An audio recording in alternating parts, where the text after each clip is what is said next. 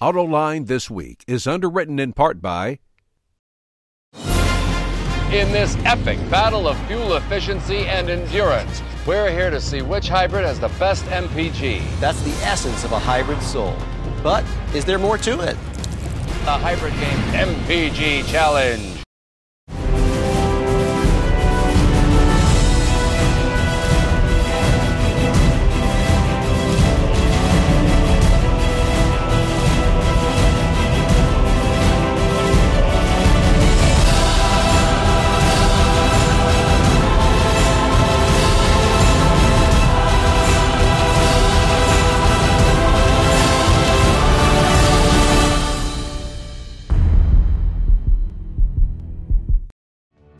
And now, here is your host, John McElroy.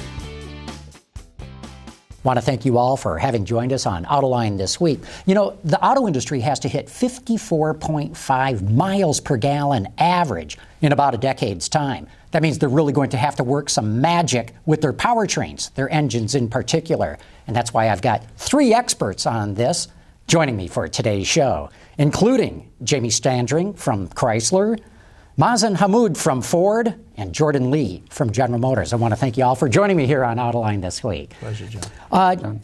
Jordan, let's start with you. A lot of people have said, 54 miles and a half per gallon. That's the end of the V8 engine, and yet you all just came out with a new small block V8 at GM.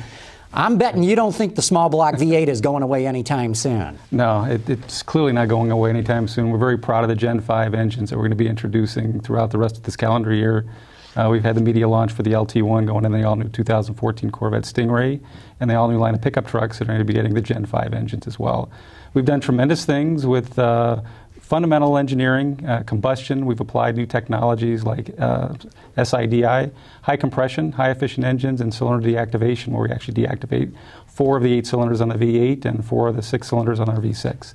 Significant improvements in fuel economy, drivability, refinement. I think you're going to be very pleased when you get a chance to drive them. And what you're going to find here, too, is that all these different companies have different strategies of how to go about this. And Mazen, I know that you're really focused on electrification of engines, hybrids in particular. What we have been focusing on is really what we call the power of choice, is giving the customer the right application powertrain for their usage. We have, as you know, our EcoBoost, which is a very successful downsizing and boosting strategy. And that, has been extremely successful in the F-150 with the 3.5 GTDI, as well as our EcoBoost 2-liter in the Escape and the Edge and many other applications, the Explorer. And we've introduced the 1.6. We have a 1.5 coming. We have a 1-liter coming to North America from Europe as well. And then we also now offer our 3rd generation electrified powertrains with our hybrids and the Fusion hybrid and C-Max hybrid, which is an all-electrified vehicle line for us in North America, as well as our plug-in hybrids in the Fusion and the C-Max. So it's really a whole suite of powertrain solutions all aimed at efficiency and giving the customer what they like in a fun-to-drive application. And Jamie, even though we're talking about engines here, it's really the powertrain, right? I mean, you got to combine the transmission and everything that goes along with it. Exactly. At Chrysler, we're looking at the total systems approach. So we consider both the engine, transmission, transfer case, axles, everything together. We combine that to look for releasing efficiencies of the system. So that's what's allowed us in the Ram 1500, for example, to deliver great fuel efficiency with the V6 8 speeds and the V8 8 speeds. You're talking 25 miles per gallon with the V6 and the 8-speed as a highway number. Very proud of that. And I never thought I'd live to see the day that a pickup truck would get 25 miles to the gallon. Yeah, that's as I said, that's the benefit of looking at the total system and combining it with all kinds of technologies. So we've got electric power steering on that truck, reducing the electrical demand. We've got transmission thermal management, which warms the transmission up when you first start, gets the ATF up to an ideal temperature for efficient use. The 8-speed has a 7.3 ratio spread. Huge ratio spread, allows us to really make an efficient product. Jordan, I want to go back to you, though. I mean, it's intriguing. The V8 engine the small block architecture at General Motors goes back to what, like 1955 or something like that. You touched on some of the technologies that you have used to make this engine a whole lot better. But what's the basic benefits of having this engine design that's well over half a century old, that is a pushrod 2-valve design? What is it about this thing that still makes it attractive? Power density. The engine is very compact for the amount of power and torque that it delivers. That's very important for Corvette. Whenever we do an all-new Corvette, we look at all sorts of powertrain options. And GM does a lot of double-overcam engines. We do a lot of turbocharged engines. We understand all the technologies, and we do all of them very well. But the Corvette is a very unique car for us. It's as historic as the small block is. And it requires a very powerful, very torquey engine that's very compact and small. And if we put the cams up on the cylinder heads, the engine just gets bigger. It gets bigger, it gets heavier, and the Corvette's no longer the high-performance sports car we want it to be. So for Corvette, the small block continues to evolve generation after generation as the powertrain of choice because it does everything so exceptionally well, targeted for that car. Very small, very compact, tremendous power and torque. But you'll see also the fuel economy is pretty phenomenal. We introduced cylinder deactivation. We call it internally GM AFM, or active fuel management, and we're able to run in 4-cylinder mode a lot of the time. Competing strategies, we were talking a little bit earlier with Mazen. Ford has a unique strategy or approach to take a small engine and make it look bigger when they need more power and torque with boosting. And we have taken a little different approach with our engines, especially in pickup trucks. We've taken a bigger engine, and we're able to make it look small a lot of the time by deactivating cylinders. It reduces pumping work, and it gives you very good fuel economy. We're also very focused on real-world fuel economy. We've all seen very high fuel economy labels on cars that are very impressive, and then when you try and get the fuel economy on the label, it's difficult. And we're cognizant of that. We want to make sure that in the real world, that the average driver, just normal driving, not driving with an egg under their foot on the accelerator, is able to get good fuel economy. And we think our approach with the Gen 5 engines has really done that exceptionally well. A lot of competitor rides we've been on. As we're developing the Gen 5, we consistently get better real-world fuel economy. And a lot of that is based on the fact that we took an engine that has a very efficient combustion system. I think I told you we spent 6 million hours, computational analysis hours, on developing that combustion system, and the entire engine was 10 million hours worth of time. But by doing that, we're able to raise the compression ratio to 11-to-1. So we're always operating in a very high efficiency mode, even when we're under a light load, moderate load, or heavy load. And as a result, we have a lot more torque. We can run in 4-cylinder mode a lot more of the time, and the fuel economy benefits are pretty significant in the real world, and the label numbers are pretty good too. That's a really good issue. Mazen Ford has come under criticism for some of its hybrids not being able to match the label. What's the company trying to do to bring the real world numbers more in line with what's on the EPA label? I think a lot of it was the time when we launched our latest generation hybrid in the winter time, where people tend to warm up the cars, and this is where you lose a lot of the fuel in warm up, short trips, as well as the use of climate control. So we talked about optimizing the entire system around the powertrain and really minimizing the parasitic losses are related to climate control and related to some of the warm-up of the fluids, etc., is where a lot of our engineering has gone. And as things start warming up now, you can see the reported fuel economy from the customers is really at or above the label. And you will find that the Ford powertrains, we emphasize the fun-to-drive aspect too. So you give the customer that capability. We're not compromising, performance for fuel. We're providing an end solution. Now, when you have that fun-to-drive aspect, you get in a F-150 with the 3.5 EcoBoost, that thing goes. Talk about low-end torque. Well, it's low-end, mid-end, and high-end torque. It's a very flat torque curve that we calibrated. And you provide, more than 90% of the operating range at that peak torque. Customers take advantage of that. Now, they can choose to do that and get pretty good fuel economy, or drive more conservatively and accelerate smoothly, decelerate smoothly, plan your stops in a hybrid, plan your stops to get regenerative to a maximum, then you can really get the label and better and drive for fuel economy. And that's what we've done with our dealer education and our customer coaching, both offline in publications as well as in the vehicle. In the cluster, we have great HMI system with coaching tools for the customer to maximize the fuel. JB, where does Chrysler come down in this whole real world versus EPA label? We're very much focused on the real world fuel economy. We look carefully at the customer requirements for our vehicles, look at the performance needs, the capability needs, and the fuel efficiency, and try and balance the whole thing out. As I said, using a systems approach, we can basically look for efficiencies in every nook and cranny. We're turning over every stone looking for that, so that in the real world we get the benefit. I mentioned transmission thermal management.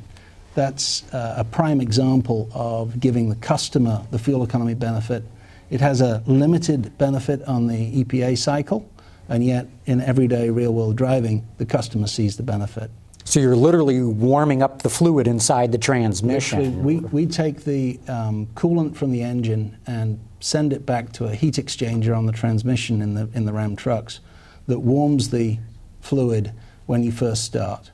And we're looking to get that automatic transmission fluid up to about 190 degrees Fahrenheit. That's the perfect temperature, if you like, for efficiency. Boy, on a cold winter morning, I'd rather be at 190. Forget the transmission. Right. We basically manage both the interior and the transmission and the engine warm-up. So it's all taken care of by our electronic system. Jordan, I got to believe when you talk about GM really focusing on real-world fuel economy, it's all got to do, doesn't it, or a lot of it, how you calibrate the engine and the transmission and working together for the EPA test. Yeah, I'm sure you can skew things in a way that really work well on the test, but not in the real world. Is that what you're talking about? But that is a key point. I mean, ultimately, drivability has to be good for the customer. You don't want them to suffer because you're trying to get really good fuel economy numbers. For example, holding 6th gear forever or 8th gear forever and not letting it go when the customer wants to accelerate. To a lower So you want it to drive smooth. But what I was really referring to is just the shape of the torque curve. We want to develop a torque curve that is very full, very satisfying, very responsive to drivers' needs. But when you develop that torque, you want to do it in a way that you're using every drop of energy from that fuel. And ultimately, if you burn all the fuel in the combustion chamber, you're going to extract all that energy, and you're going to convert it into power. And you'll have low emissions as a result as well. So it's getting the fundamentals right. It's making sure the combustion system is really well ironed out. And as proof, the LT1 Corvette engine, Gen 5, 11.5 to 1 compression ratio. We have 50 foot-pounds more torque off of idle, up to peak torque, relative to the LS3, the Gen 4 that it replaces. Because of the combustion system and the direct injection fuel system, we've raised the compression ratio, and we have a torque curve now that matches the 7-liter LS7 all the way up to peak torque. So when you have that much torque at the low end, you can run in 4-cylinder mode a long time, because effectively the engine's making well over 250 foot-pound or 225 foot-pounds of torque, which is a lot of torque. And that's key, is making sure that you're burning the fuel, your combustion system is optimized, and that you're achieving the fuel economy and the performance balance that the customers are expecting. It's amazing to me that here's an engine that's basic architecture goes back 60 years.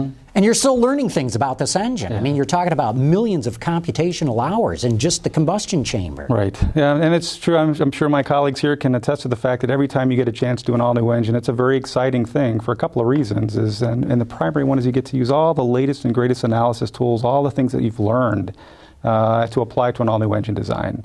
So the small block we're very proud of because it really has evolved, but it's effectively an all-new engine. Relative to the Gen 4, we have 3 parts that are common. Starter bolts, the bolts that hold the starter on, valve spring retainers, and piston circlips. So there's really not much that is carryover, but a lot of that's attested to the fact that we get a chance to re-optimize every single component on the engine. And GM, and I think Ford and Chrysler may be similar, we start with a combustion system. It all starts with combustion, and if you do a really fine job in that combustion system, the rest of it falls into place very nicely, and you're very happy with the results. Maslin, let's go back to electrification for a moment. There's different techniques of approaching that. You know, you can have very strong hybrids that can run in EV mode. You might have something that just gives a little bit of electric assist to take some of the strain off the engine. Where do you see it all going? Mild hybrids, strong hybrids, plug-ins. What do you think the public's really going to go for?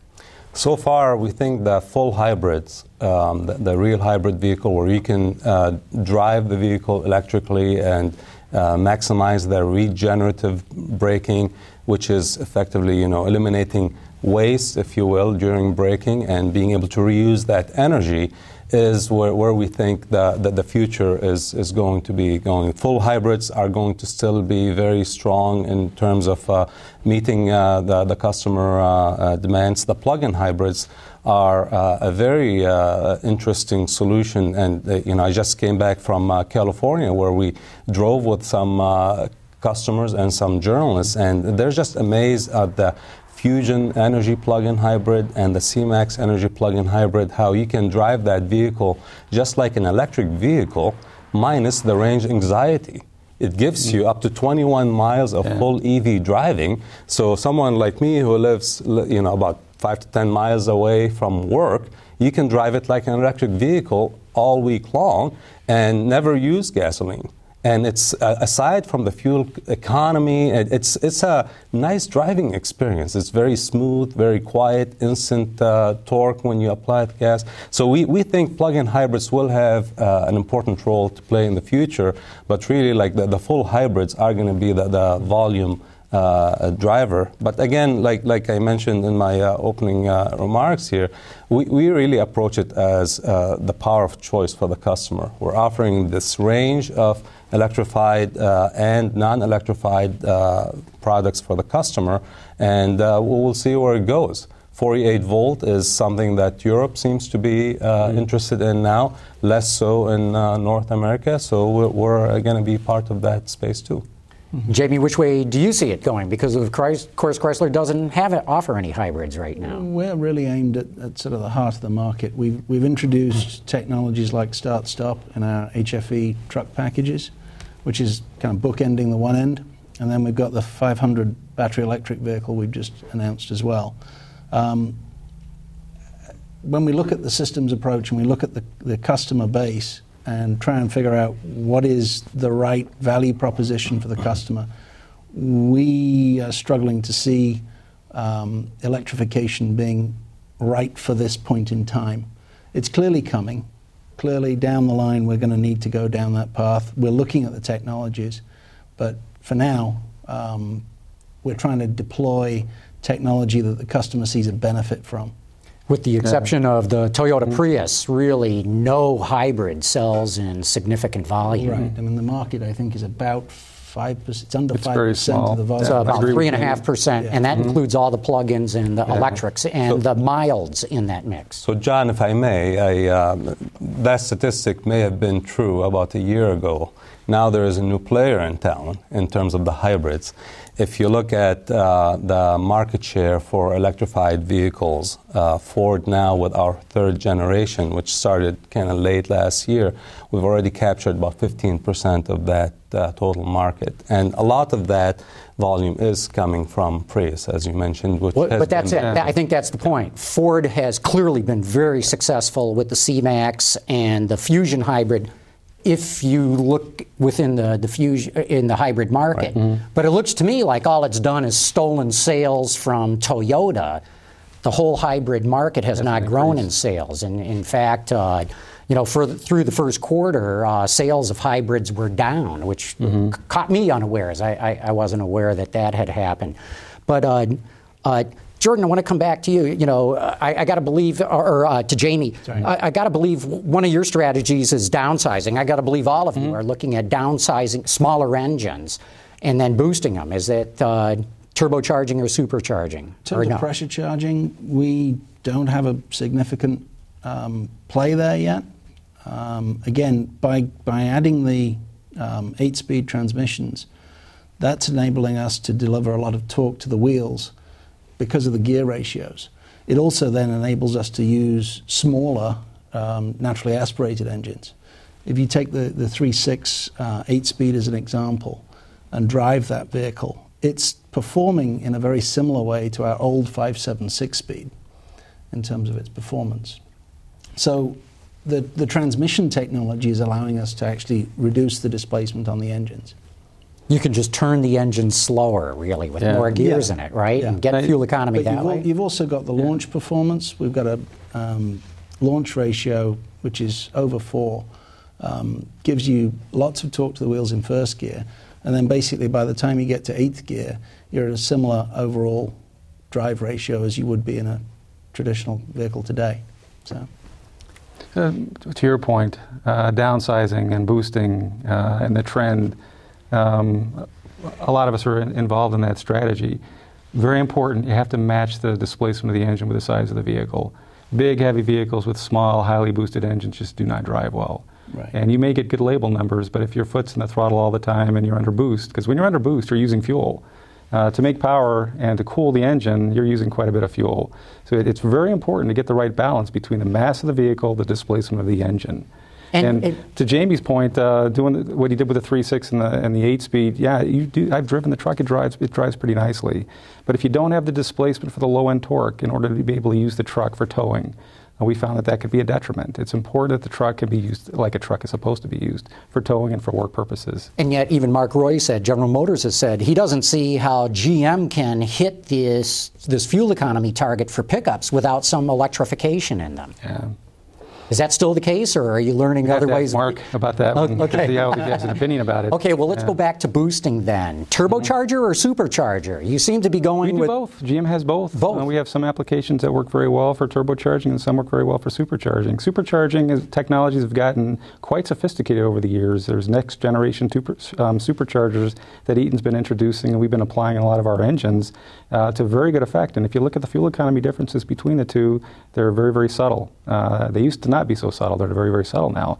Supercharging gives you that instant throttle response, and it's what everybody loves. It's intoxicating. You tip in that throttle, you don't want to wait for turbos to spool up. You want instant, immediate throttle response, and you do get that with a very high-efficient supercharger. So we do look at both, and we have applications that work well one versus another. V engines, it's the intake manifold comes out, the supercharger goes in as part of the intake manifold. It's a very elegant design solution, and it still allows the engine to be compact. To put a supercharger on a 4-cylinder engine, not so much, because it's like driving another accessory, like an alternator, for example. So it may be worthwhile to look at some other alternatives, like a turbocharger, for instance. And Mazen, do you see, is it an either-or? You go small displacement, turbocharge or supercharge, or electrification? Or are we going to see both? It's quite possible, and there are some who have put them together. And in terms of the supercharger versus turbocharger, the neat thing about turbochargers is that you're reusing energy in the exhaust gas that otherwise would be wasted. And then packaging-wise also, it offers you a pretty optimized package. Now, Jordan mentioned some of the instant response of the supercharger, and that is true, but when you design it as a complete system, and some of the things we've done on our EcoBoost engines is integrate the exhaust manifold with the cylinder head and reduce the time between the exhaust leaving the combustion chamber and hitting that turbo wheel. It tremendously improves the response, and you end up with virtually no turbo lag. So it's really an optimized solution overall. And the more we have experience with these engines, the more they're becoming really an and solution for fuel economy, performance, and refinement, and that confident experience that the customers love. And it's not incompatible with electrification. And my guess is you may be seeing more of that. Mm-hmm. I would say Mazen's right. The response on their EcoBoost is pretty decent, but their turbos are very small. And if you want a lot more power, the turbos are going to get bigger. And there's a trade-off. There's a balance there. If you want a lot of response versus you want a lot of power, you're going to be making some decisions. So it all depends on what you want that vehicle response to be. For a truck, it's obvious that Ford targeted more of the torque side of the equation. But if you wanted more power out of the engine, it would be difficult to do unless you enlarge those turbochargers. Now, I must say that Carl Edwards, when he was driving the Taurus with that 3.5 EcoBoost engine, with me as a passenger in that commercial, that he had plenty of power. It was a real enjoyable ride. It's amazing how he pushed that Taurus to an extreme on a NASCAR racetrack. It was... quite an I could take you experience. for a ride in the Corvette, the ZR1 with the 636 horsepower supercharged engine, and it'll probably put a smile on your face too. I'm sure it will, and I wouldn't propose racing the Corvette with the Taurus either. So. Yeah. Jamie, we're getting down close to the end here, but we haven't even talked about some of the other fuels that are becoming available now, whether it's compressed natural gas or liquid propane. And of course, Fiat's got a lot of experience over in Europe with compressed natural gas. Is there a lot of ideas being traded back and forth between Chrysler and Fiat in powertrain development? Absolutely, John. As you mentioned, Fiat's experience with compressed natural gas is immense. So we've been able to tap into that. We recently launched the Ram 2500 CNG. That's the first truck being built by the OEM. It's what our customers were asking for, was rather than go to an upfit center, can you guys build the whole system? So we've done that. We've seen great benefits in terms of CO2 emissions. So that's been good. Also, we're exploring diesels for US. As you know, we've announced the Grand Cherokee. That's just been announced. We've also mentioned that that's coming for the Ram 1500. That's another opportunity for us to use Fiat's technology. And with that, we're going to have to wrap it up. I want to thank Jamie Standring from Chrysler, Mazen Hammoud from Ford, and Jordan Lee from General Motors. Been great having you all on the show. Thanks, John. I want to thank all of you for having tuned into Autoline this week.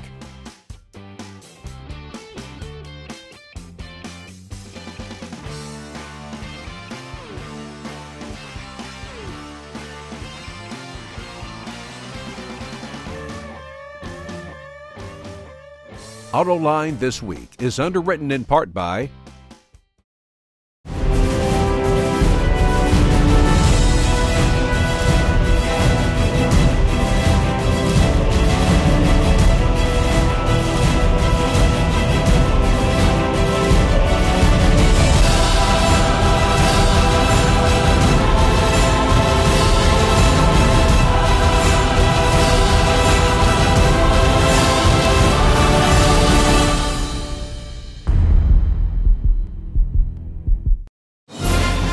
In this epic battle of fuel efficiency and endurance, we're here to see which hybrid has the best MPG. That's the essence of a hybrid soul. But is there more to it? The Hybrid Game MPG Challenge.